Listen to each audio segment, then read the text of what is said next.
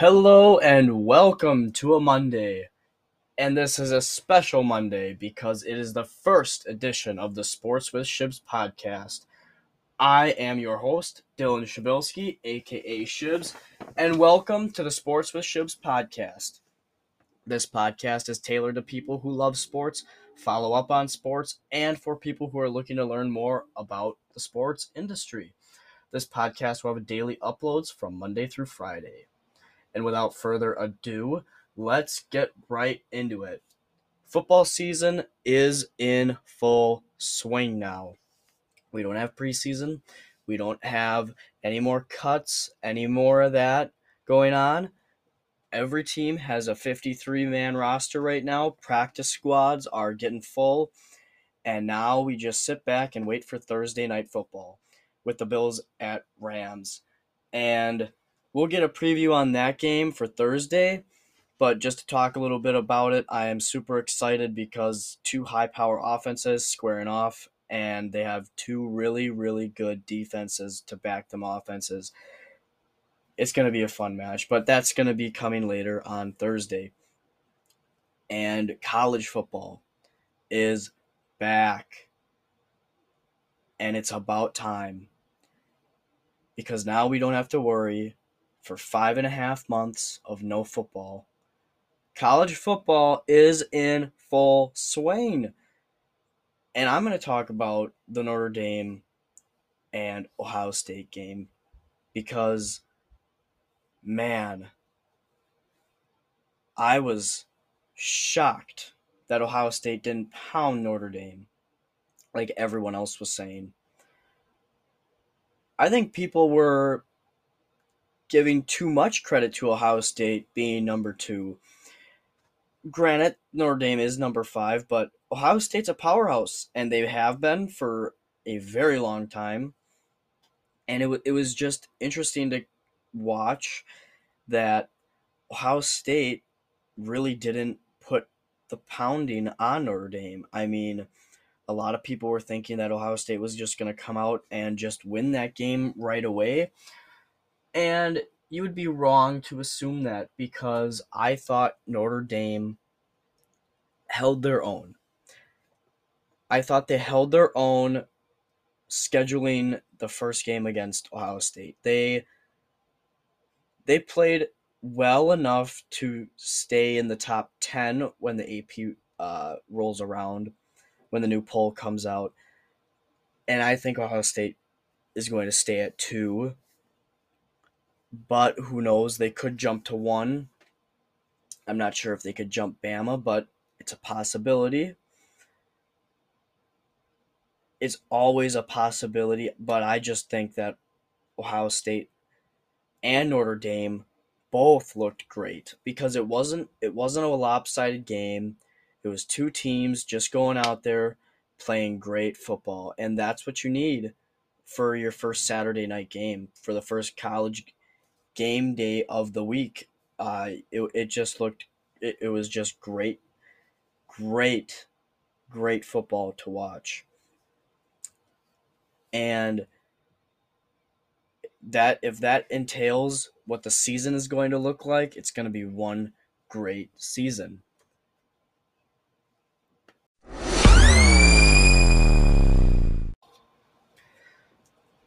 And now for the Monday night game for college football, Clemson versus Georgia Tech. And Clemson, I mean, everyone would be expecting Clemson to come out and just pound on Georgia Tech. And I was able to watch the first half of it, and it is not the Clemson that we are used to. I mean, it's rough to watch Clemson right now because you're expecting them to go out and just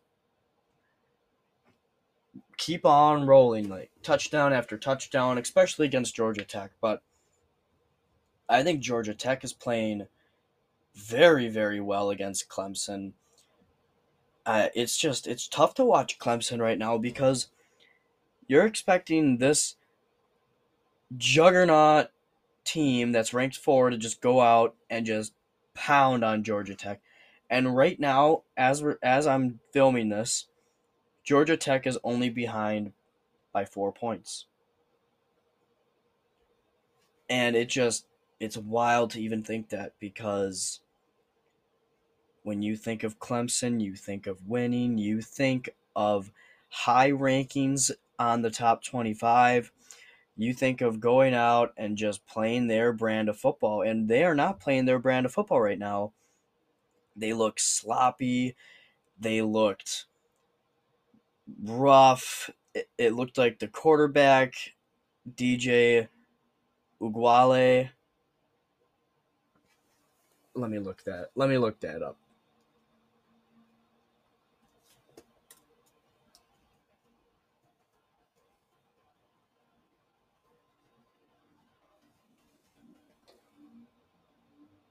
DJ Ugalei.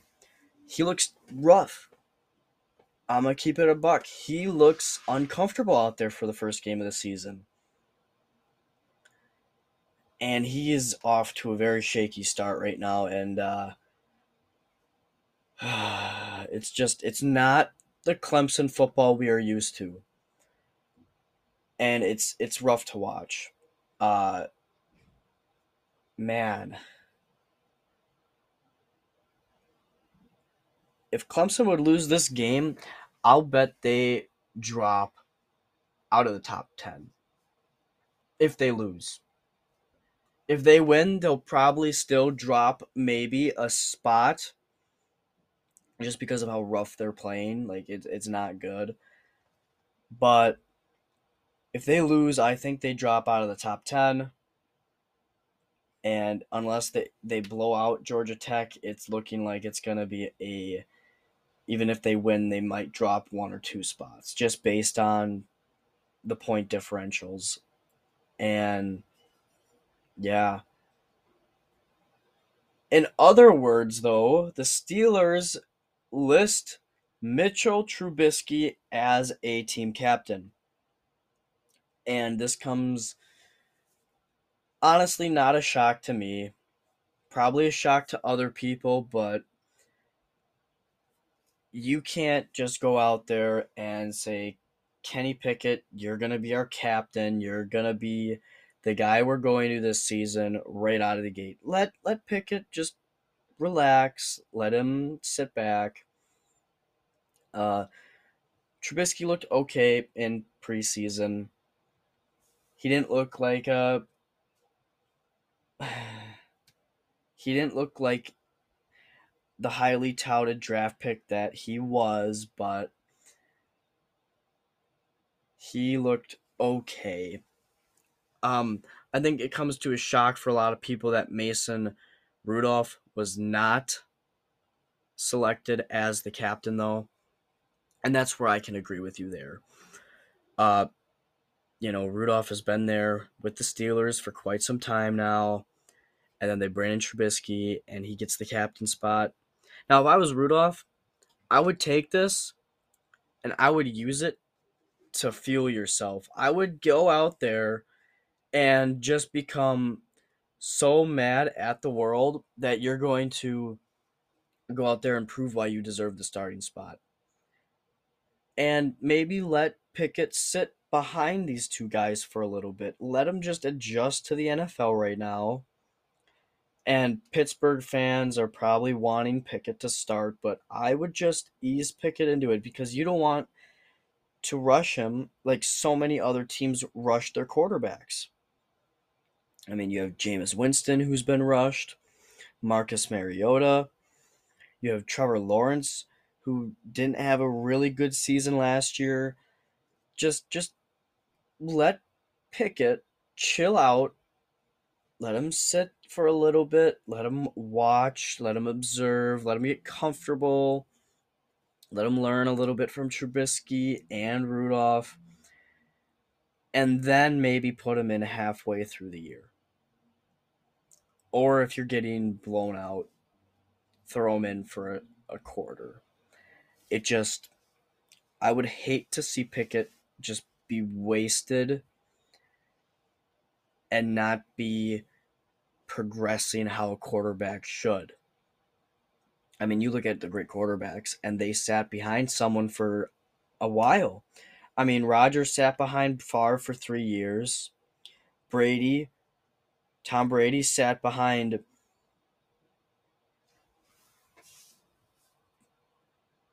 I believe it was Drew Bledsoe.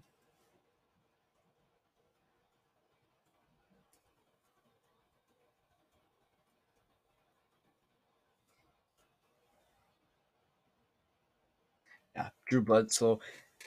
He sat behind Bledsoe for a, a year or two, and that's when you get the real quarterback value from, is when they just sit there and watch. I mean, if you look at Jordan Love, and yes, I'm a Packer fan, but all Packer fan and Homestead aside, if you look at Love from when he first started in preseason to now, his growth has been exponential. And I think that's the big thing, is when they sit behind someone, it's not like, oh, they're taking like baby steps with him.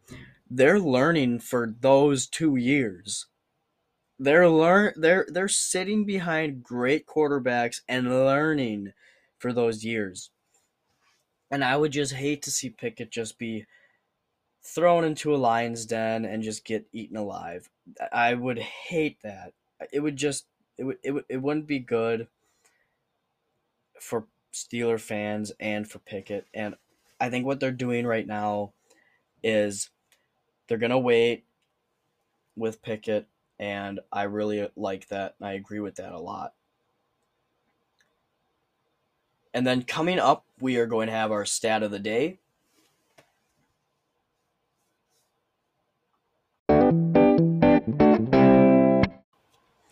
And now with the stat of the day, Zach Gallen recently ties the MLB record with his sixth consecutive scoreless start, and he has been impressive. He looks impressive. He's had one of the best comeback seasons a pitcher could ask for. I mean, and even his second half of this MLB season has been truly incredible. He is on a different level right now when it comes to pitching, and it's showing right now, because it's it's hard to go 6 straight games without giving up a score. And with that being said, it's been 41 and a third innings that he hasn't given up a run yet, and that is just wild.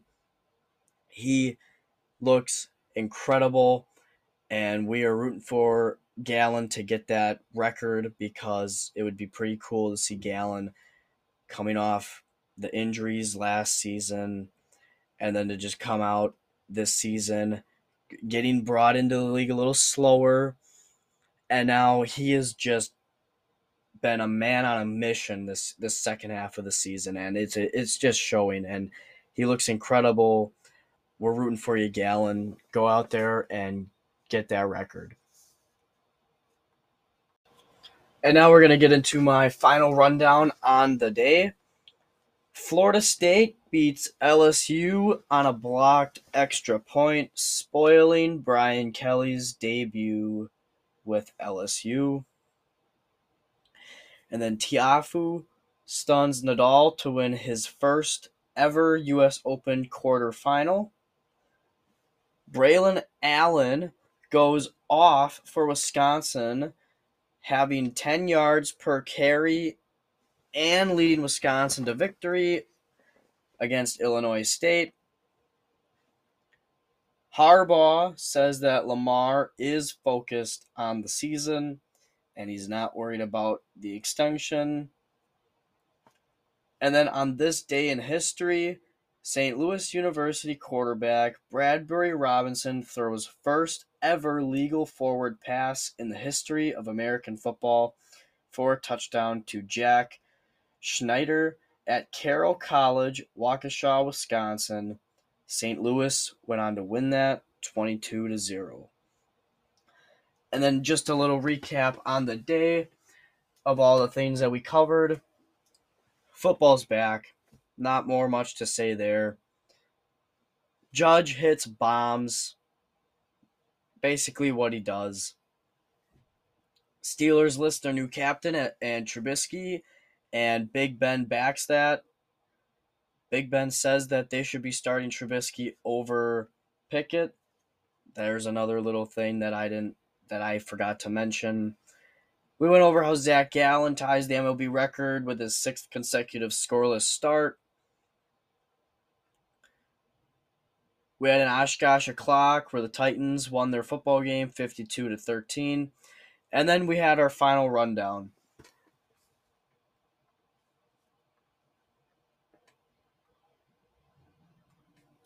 So yeah, thank you for listening to the Sports with Shibs podcast today. I'm your host, Dylan Shibs Shabilski, signing off for the day.